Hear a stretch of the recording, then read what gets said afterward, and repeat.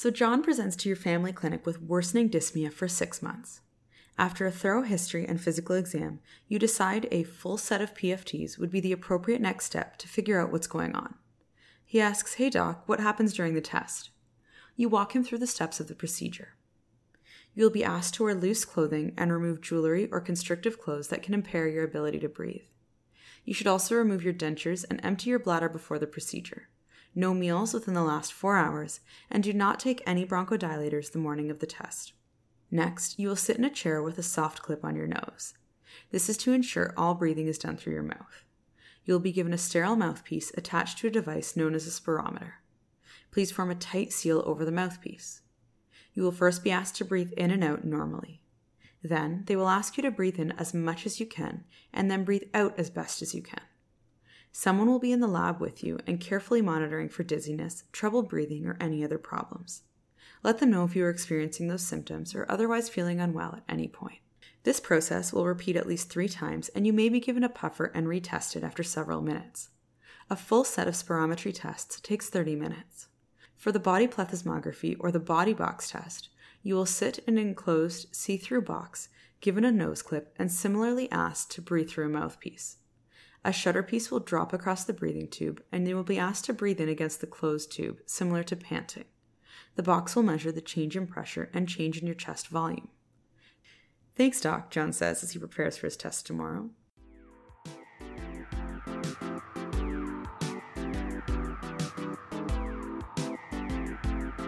This is the second in our 2-part episode on approach to pulmonary function testing. In part 1 of our episode, we went over respiratory mechanics and indications of PFTs. We also discussed components of PFTs, including spirometry, measuring static lung volumes, and DLCO.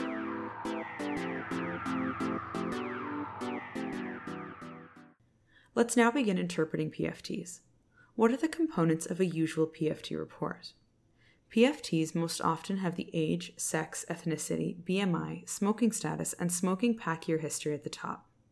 Recall from our previous episode that DLCO is adjusted for hemoglobin. Check for a recent hemoglobin included with the report. Different laboratories vary based on how they report results. There is usually 3 columns with numerical values. 1, predictive value, which is the expected value based on the above demographic data, including age, sex, height, and ethnicity. 2, the measured value. And 3, the percentage predicted value, which is a ratio of the measured value over the predicted value. Let's go through the sections. Spirometry is usually at the top. The most important components of this section are forced vital capacity, or FVC, forced expiratory volume in 1 second over FVC, also known as the FEV1 over FVC ratio, and the peak expiratory flow rate. For all components of the PFT, we normally look at the percentage predicted value. However, for the FEV1 over FVC ratio, we will look at the measured value only. This is an important point as the predicted ratio is commonly used and is incorrect.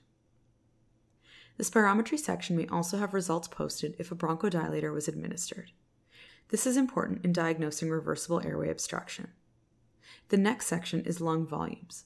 Pay special attention to the total lung capacity, residual volume, and the ratio of residual volume over total lung capacity. Finally, diffusion capacity, or DLCO, is reported after adjustment for hemoglobin and sometimes for alveolar volume, which is a surrogate for total lung capacity. We will focus on DLCO's relationship to hemoglobin in our differential. Standard PFTs will also include flow volume loops and volume time graphs.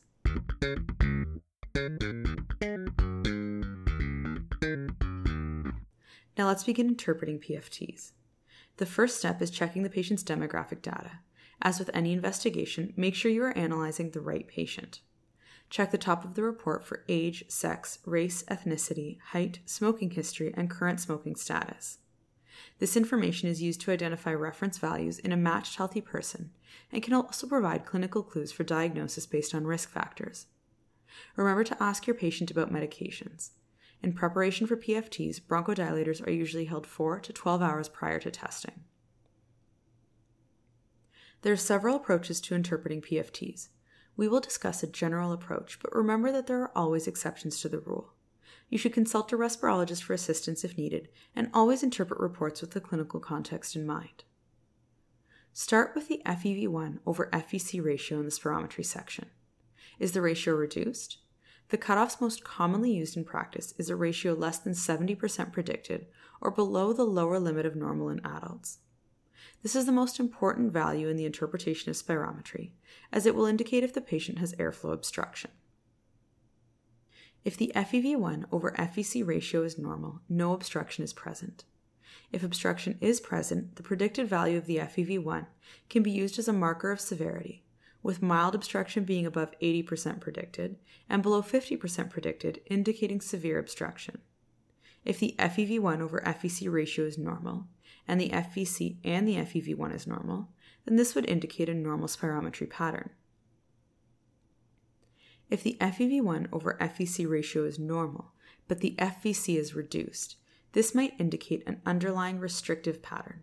However, measurements of lung volumes would be necessary in order to confirm this.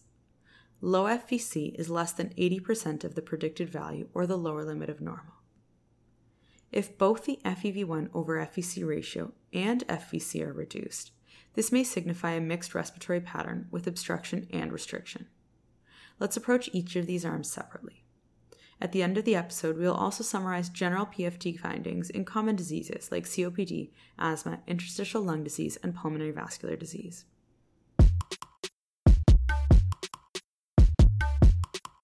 If initial analysis shows an obstructive pattern, assess responsiveness to bronchodilators. Reversibility requires a change of 12% and at least 200 ml change in FEV1. Both components must be present to diagnose asthma. If those criteria are not met, then there is irreversible obstruction. Your top differential for this includes COPD, bronchiectasis, and cystic fibrosis. In COPD, the reduction in FEV1 is used for disease severity. Per American Thoracic Society guidelines, FEV1 greater than 80% indicates mild disease, 50 to 79% is moderate, 35 to 49% is severe, and less than 35% is very severe disease. Once an obstructive defect is diagnosed, look at the residual volume and total lung capacity to determine degree of gas trapping and hyperinflation respectively. The normal range is 80 to 120% of the predicted value. Other abnormalities on PFTs that are associated with irreversible obstruction include a late plateau in the volume-time graph and prolonged expiratory time. Remember, for patients with obstructive disease, it takes them longer to breathe out. The flow volume loop is scooped or coved, meaning it has a concave appearance on the expiratory loop due to increased airway resistance. Subsequently, the peak expiratory flow rate, or the maximum value on the loop, is also reduced.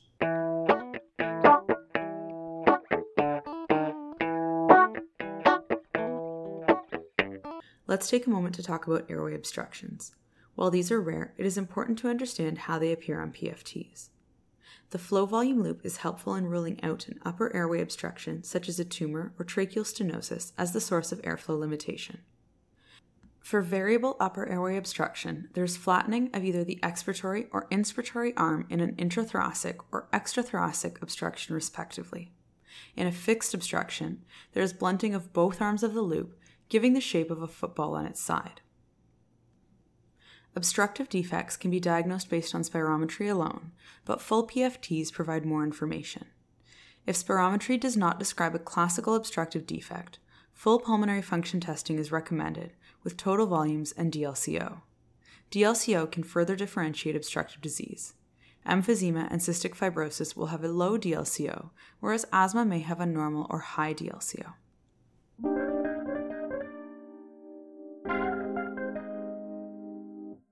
Now let's talk about the restrictive pattern. This is when the FVC is low, but the FEV1 over FVC ratio is normal. However, restriction is truly diagnosed using the TLC and requires static lung volumes.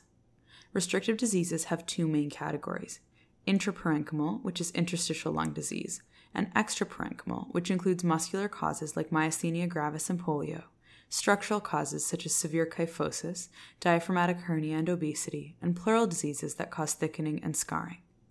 These processes all reduce the lung's ability to expand.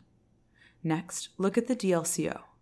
Low DLCO indicates an intrinsic lung process like ILD. Normal or high DLCO indicates an extraparenchymal matter. In restrictive diseases, total lung volumes are critical to both diagnose and monitor patients. Remember, in restrictive lung disease, all lung volumes are reduced.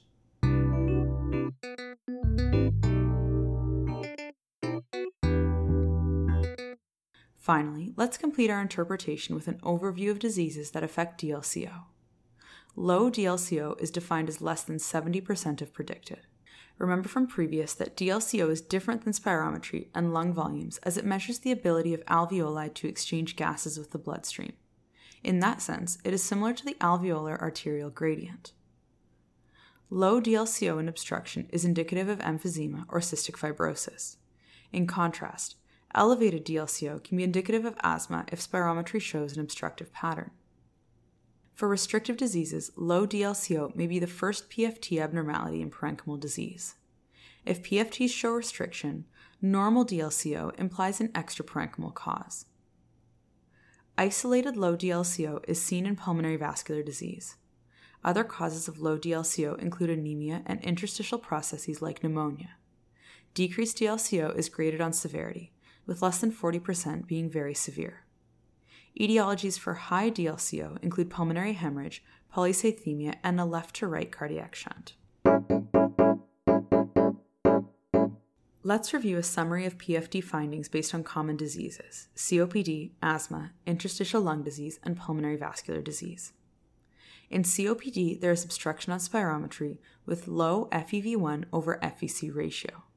The flow volume loop is scooped or coved in the expiratory loop, and there is reduction in the peak expiratory flow rate. FEV1 is used as a marker for disease severity. Greater than 80% is mild, 50 to 79% is moderate, 35 to 49 is severe, and less than 35 is very severe. The volume time graph shows reduced FEV1 and a late plateau. Initially, FEV1 is preserved but can decline as gas trapping occurs. Similarly, total lung capacity may be elevated if there is hyperinflation and residual volume is increased with gas trapping. Asthma shows an obstructive defect with reversibility. Pre- and post-bronchodilator spirometry is critical. Post-bronchodilator, there should be both a 12% and 200 ml increase in FEV1 minimum in adults. In asthma, the post-bronchodilator flow volume loop often matches with the normal or reference loop if there is complete reversibility with treatment. If the PFTs are normal but you suspect exercise or allergen-induced asthma, you can do a bronchoprovocation test such as methacholine challenge test. In interstitial lung disease, there is a restrictive pattern on PFTs with low FVC and, more importantly, low TLC. FEV1 is often reduced as well, but the FEV1 over FVC ratio is preserved. However, the first abnormality in pulmonary function testing is often a reduction in DLCO. Low DLCO also brings parenchymal causes of restrictive diseases to the top of your differential. Finally, pulmonary vascular disease is characterized by isolated reduction in DLCO with an otherwise normal PFT. Further diagnostic workup, such as with an echocardiogram or high-resolution CT scan, in addition to a thorough history and physical exam, can help differentiate this from early interstitial lung diseases. Remember to always interpret pulmonary function testing with the patient's presentation. Take a thorough history and detailed physical exam. Ask about a patient's environment, exposures, timeline of symptoms, and any triggers or relieving factors.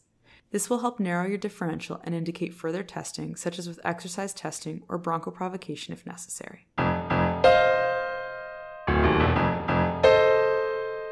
For our Medicine Minute, let's dive into changes in lung functions that occur in underwater sports.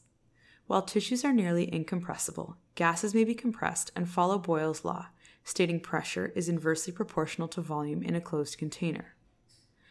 Barotrauma occurs when ambient pressure changes but pressure in an unventilated area cannot equilibrate with it. When you hold your breath underwater, your lungs are unventilated. During descent, the gases in the body are compressed due to increasing ambient pressure. The gases are then able to dissolve into the bloodstream and tissues. Subsequently, during ascent, the pressures decrease as you approach the surface and the volume of dissolved gases increases per Boyle's law. If ascent occurs too rapidly or too much, such as divers who resurface quickly or take air flights soon after, there is a large and rapid decrease in environmental pressure that causes dissolved gases, particularly nitrogen, to form as bubbles, which can cause injury in many areas of your body. For example, rupture of alveoli and pneumothorax, arterial embolism, and air extravasation into tissues. Think of this like opening a can of pop. When you open the can, the air outside has lower pressure than the can. The gradient is so large that the bubbles fizz out. Divers who ascend rapidly and get decompression sickness often experience significant pain that can cause them to double over, hence why this is called bends, more formally known as decompression illness. This is most common in scuba divers who inhale compressed gases. Because you are not inhaling compressed gases and only breath holding during free diving, the risk is much less. Preventative measures include diver education, slow and controlled descent and ascent, and avoiding high altitudes for at least 24 hours after the dive. Alright, that's all for today. Thank you for listening to today's episode about an approach to PFTs. This episode was written by Dr. Ananditi Das, internal medicine resident, and edited by Dr. Kori Yamashita, respirologist, and Dr. Dresser, clinical pharmacologist and general internist. This episode is recorded by Leah Karianopoulos, music by Lakshmi Santamone. The Internet Work series was created by Alison Lai and developed by Zara Morali and Leah Karianopoulos. As always, don't forget to check out our website, www.theinternetwork.com, for associated infographics and resources. Thank you for listening, and we hope to see you again soon.